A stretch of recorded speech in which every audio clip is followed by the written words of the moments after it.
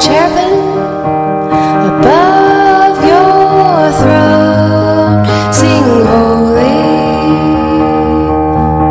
Sit upon your mercy seat in your glory.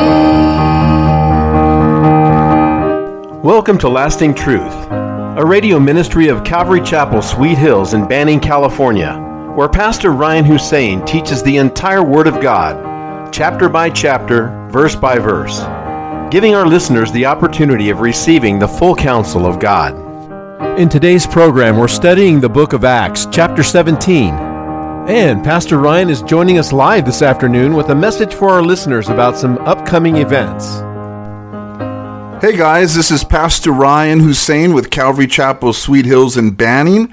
I just wanted to invite you out to our Good Friday service on April 2nd at 7 p.m.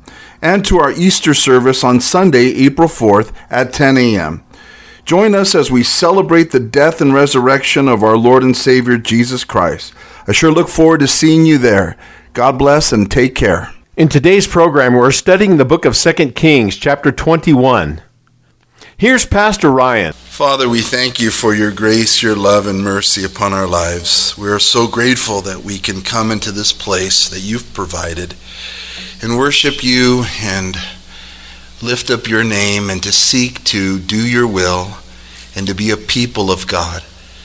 But Lord, we need your help. We need it every day, and tonight's no different. As we study, Holy Spirit, lead us into your truth. Give us humble hearts to receive it, Lord. Remove any distractions of the day. Strengthen the inner man and woman here this evening from the tiredness of work and just the busyness of our day. And help us to receive your word. And may it bear fruit in our hearts. May it be all of you and none of me. In Jesus' name we pray, and together we say, amen. So tonight we're going to be shifting to a really good king, Josiah. Josiah is a king who is, if not the best, one of the best since King David. He would reign for 31 years from the time of 640 BC to 609 BC, 31 years. He would experience peace and blessings and prosperity because he loved the Lord so much, and he would do so many reforms there in Judah. During his reign, world power shifts from the Assyrian Empire being the dominant empire of the world at that time to the Babylonian Empire. And we know that the northern kingdom of Israel has been taken into captivity by the Assyrians. This was God's doing because they had forsaken the Lord and chose to worship pagan devils rather than to live a blessed life with the God of Jacob. So they're gone. The southern kingdom of Judah is still there, but it's hanging by a thread, and the wrath of God is coming upon them as well because they too have turned from the Lord. Nineveh, the capital of the Assyrian Empire, will be destroyed in 612 BC. That's during Josiah's reign, and it will totally fall at the end of Josiah's reign. And then the Babylonians take over, and they will eventually take the Judean Empire into Babylonian captivity, that famous 70 years of captivity in Babylon. Josiah was the fourth and final reformer among Judah's kings following Asa, Jehoshaphat, and Hezekiah. But his reforms were greater than them all. He had a heart for the Lord that is so beautiful, and I'm excited to get into it. But we're going to finish up with the last chapter and deal with Manasseh, his grandfather.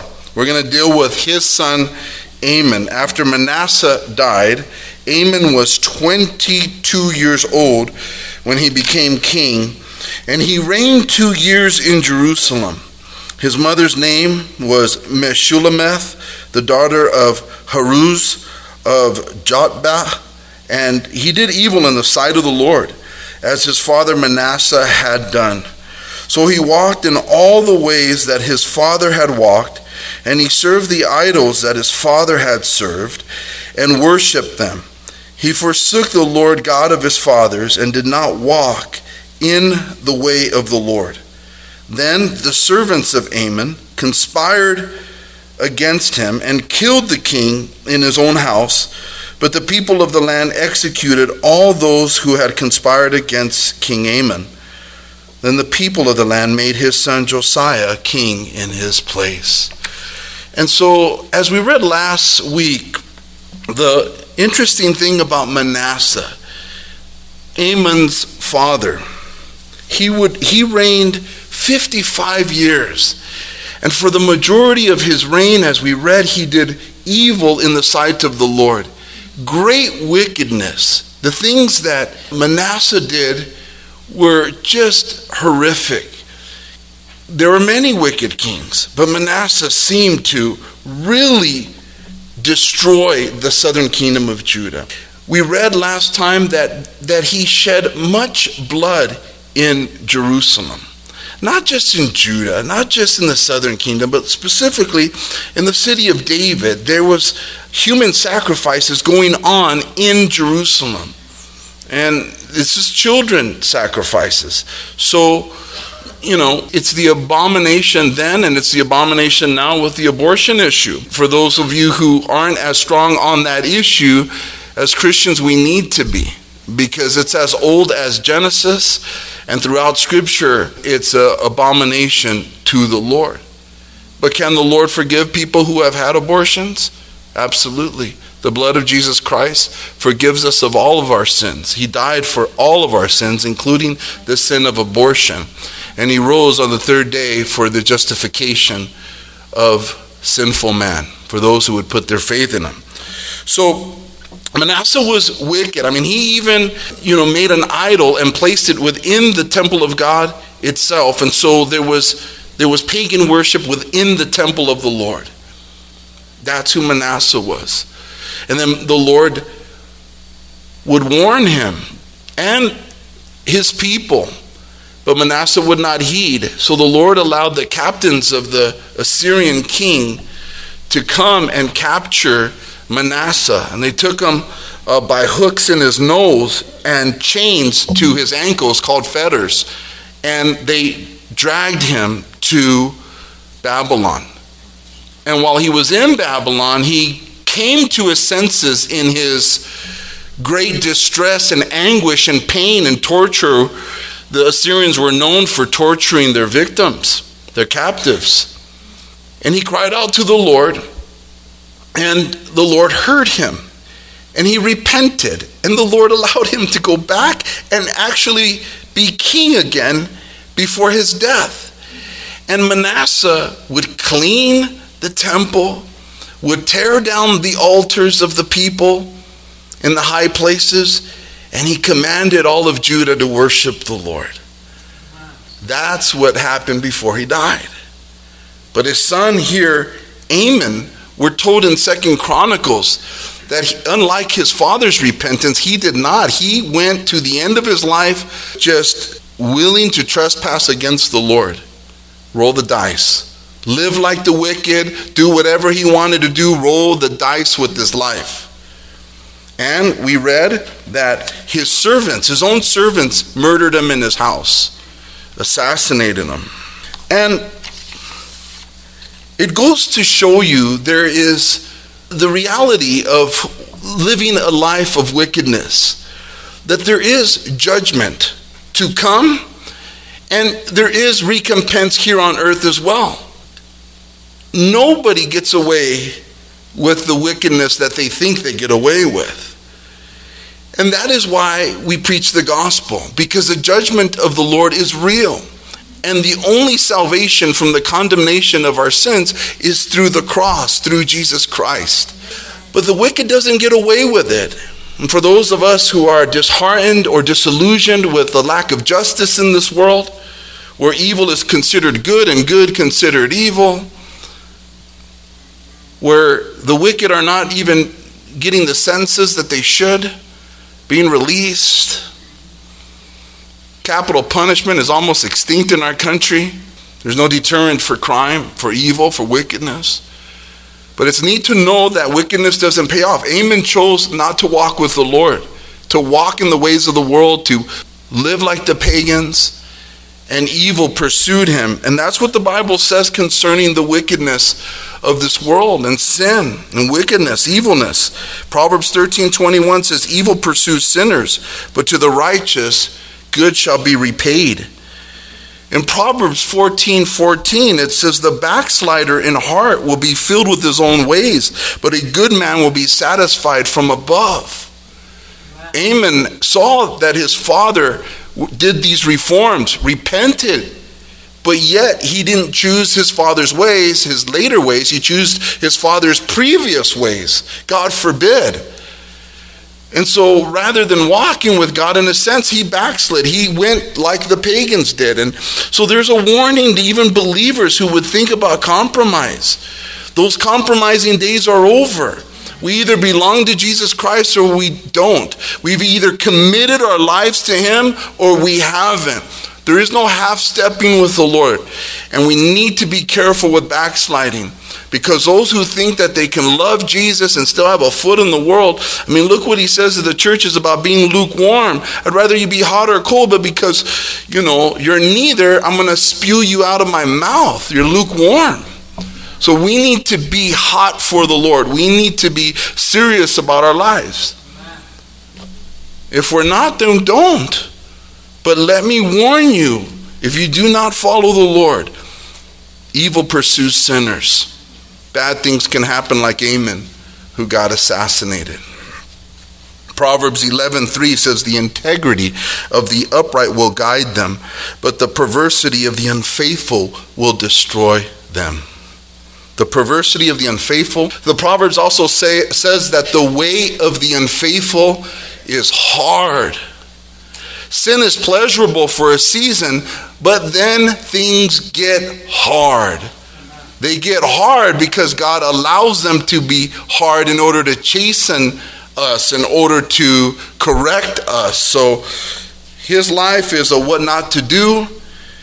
And now the rest of the acts of Amon, which he did, are they not written in the book of the Chronicles of the Kings of Judah? And he was buried in his tomb in the garden of Uzzah. Then Josiah his son reigned in his place. Josiah was 8 years old when he became king, and he reigned 31 years in Jerusalem.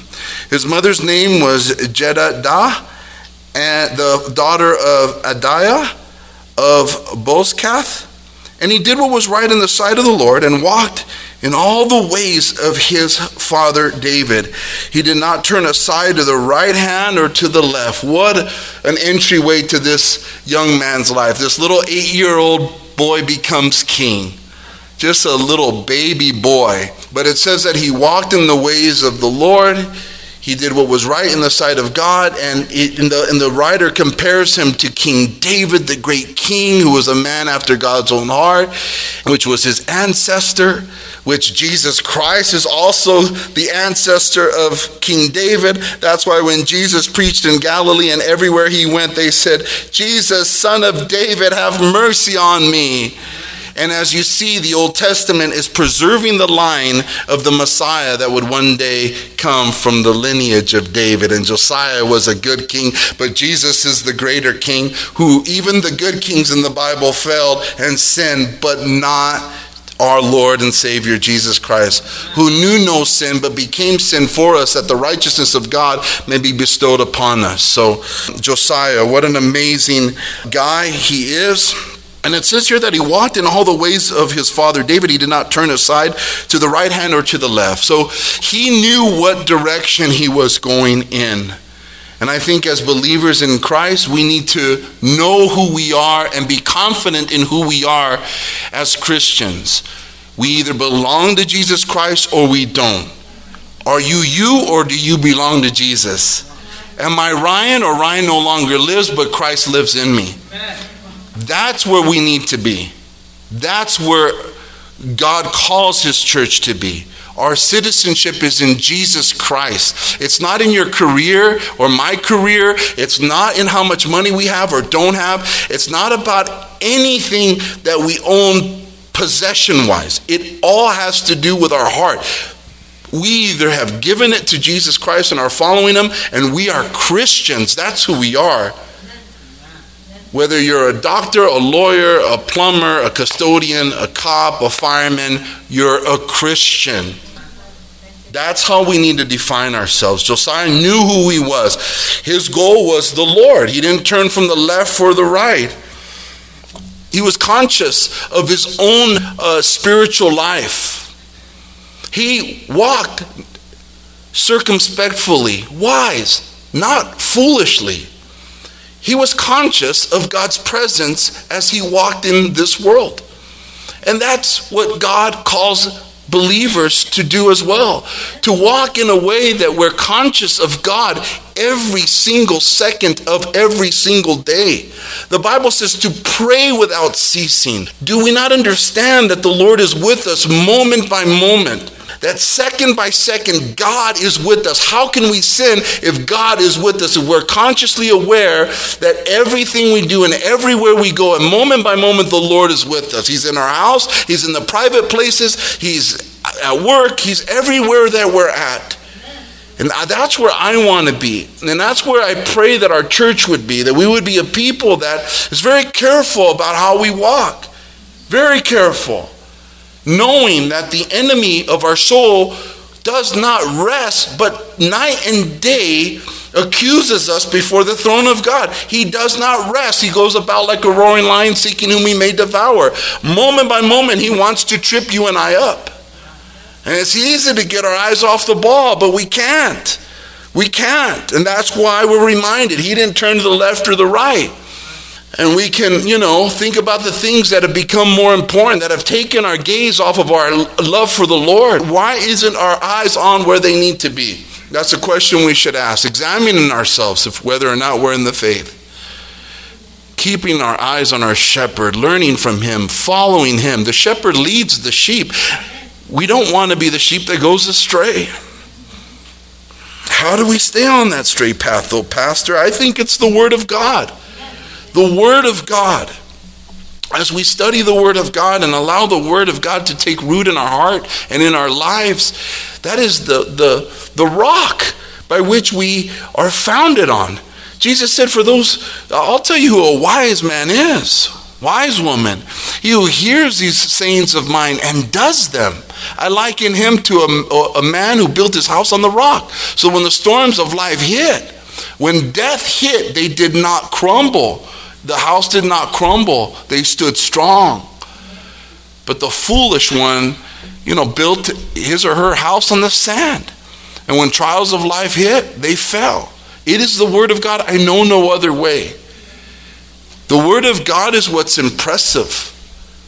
The Word of God is what solidifies. It's the concrete. It's the foundation. It's what keeps a marriage together. It's what keeps a Christian in line. Proverbs chapter 4, the writer, Solomon, verses 20 through 27, he says, my son, give attention to my words, incline your ear to my sayings. Do not let them depart from your eyes. Keep them in the midst of your heart, for they are life to those who find them and health to all their flesh. Keep your heart with all diligence, for out of it spring the issues of life.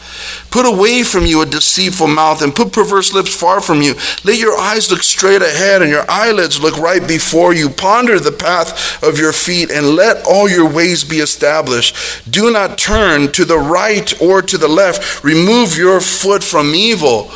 These sayings of mine, the writer says, the Word of God, do them, keep them in front of you. Don't turn to the left or the right. This is going to keep you on the right track. It is the Word of God that keeps us in the right track. Almost 99.9% of counseling sessions are remedied through the Word of God. And the problem with people's lives is there's a lack of the Word of God in their life. The Word of God. It's the glue. It's everything. And Josiah had a heart for it. In Psalm 119, verse 105, it says, your word is a lamp to my feet and a light to my path. I'm amazed and shocked at the power of the Word of God. And and within my family, and how my wife and I can become so close and so strong and so united and so full of hope and enthusiasm when we sit down and we just read a few verses. I'm amazed at supernaturally how it makes our world so happy, so joyful. In spite of the circumstances can be not as good, but because of the word, man, we're straight. And that's how we keep a straight life. With our young ones, 4 and 7, we have kid Bibles for them that we read, and it pulls back the little craziness that's in them from crawling on the walls and tearing the house apart. We read the word, we pray with them, it mellows them out. They're not as violent towards one another. The word. Jesus said, if you abide in my word, you're my disciple indeed. There is nothing more, for a Christian, there's nothing more important. We don't want to talk about mission trips. We don't want to talk about ministry. We don't want to talk about churchy stuff. We don't want to talk about anything.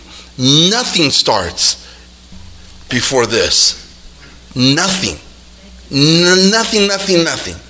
Nothing will succeed unless this is the priority. Nothing. He upholds the world by the word of his power. Our lives are upheld by the word of his power. After we've been in the word, then we can go do life and ministry and all those things I just mentioned. So it is the word that he sought to honor. Verse 3, now it came to pass in the 18th year of King Josiah. So when he was 26, it came to pass. The chronicle, in 2 Chronicles, it says that when he was 16, he sought the Lord. And at 26 here, he's making a move. And the move is, it says here, it came to pass in the 18th year of King Josiah, he's 26, that the king sent Shaphan, the scribe. The scribe was like the Secretary of State for the kingdom. The son of Azaliah, the son of Meshullam, to the house of the Lord, saying, go up to Hilkiah the high priest, that he may count the money which has been brought into the house of the Lord, which the doorkeepers have gathered from the people, and let them deliver it into the hand of those doing the work, who are the overseers in the house of the Lord. Let them give it to those who are in the house of the Lord doing the work, to repair the damages of the house, to carpenters and builders and masons, and to buy timber and hewn stone to repair the house. However, there need be no accounting made with them of the money delivered into their hand, because they deal faithfully. And so we see that Josiah, as he was seeking the Lord, he was moved to repair and restore the temple of the Lord. That is, forefathers had neglected, had polluted, and worshipped false idols in.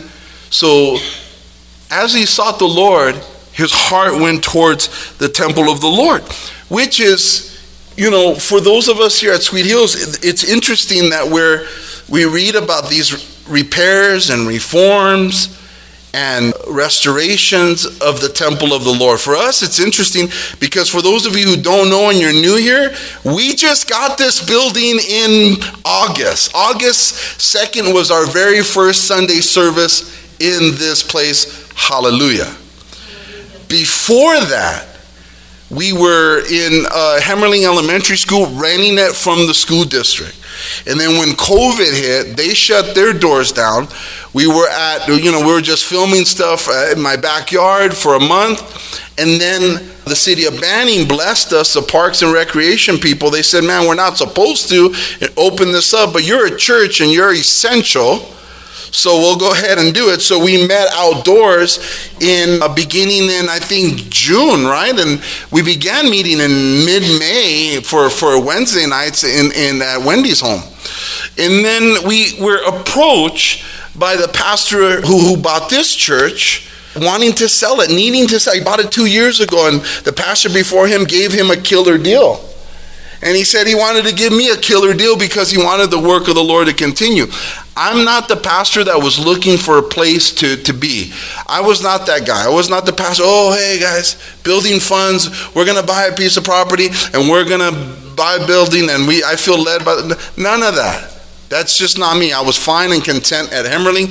I figure when the Lord gives us a lot of feria, we'll have enough money to shop. Why am I going to think about shopping if there's no money to shop? So that's kind of how I was.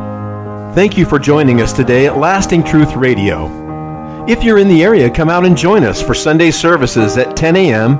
or Wednesday evenings at 7 p.m. We are located at 3035 West Nicollet Street in Banning. You can also find us on YouTube or Instagram. If you would like to donate to our program, please do so on our website at ccsweethills.org and just hit the online giving tab. We hope you will continue to tune in as we journey through the entire Word of God with the teaching of Pastor Ryan Hussein at Calvary Chapel, Sweet Hills.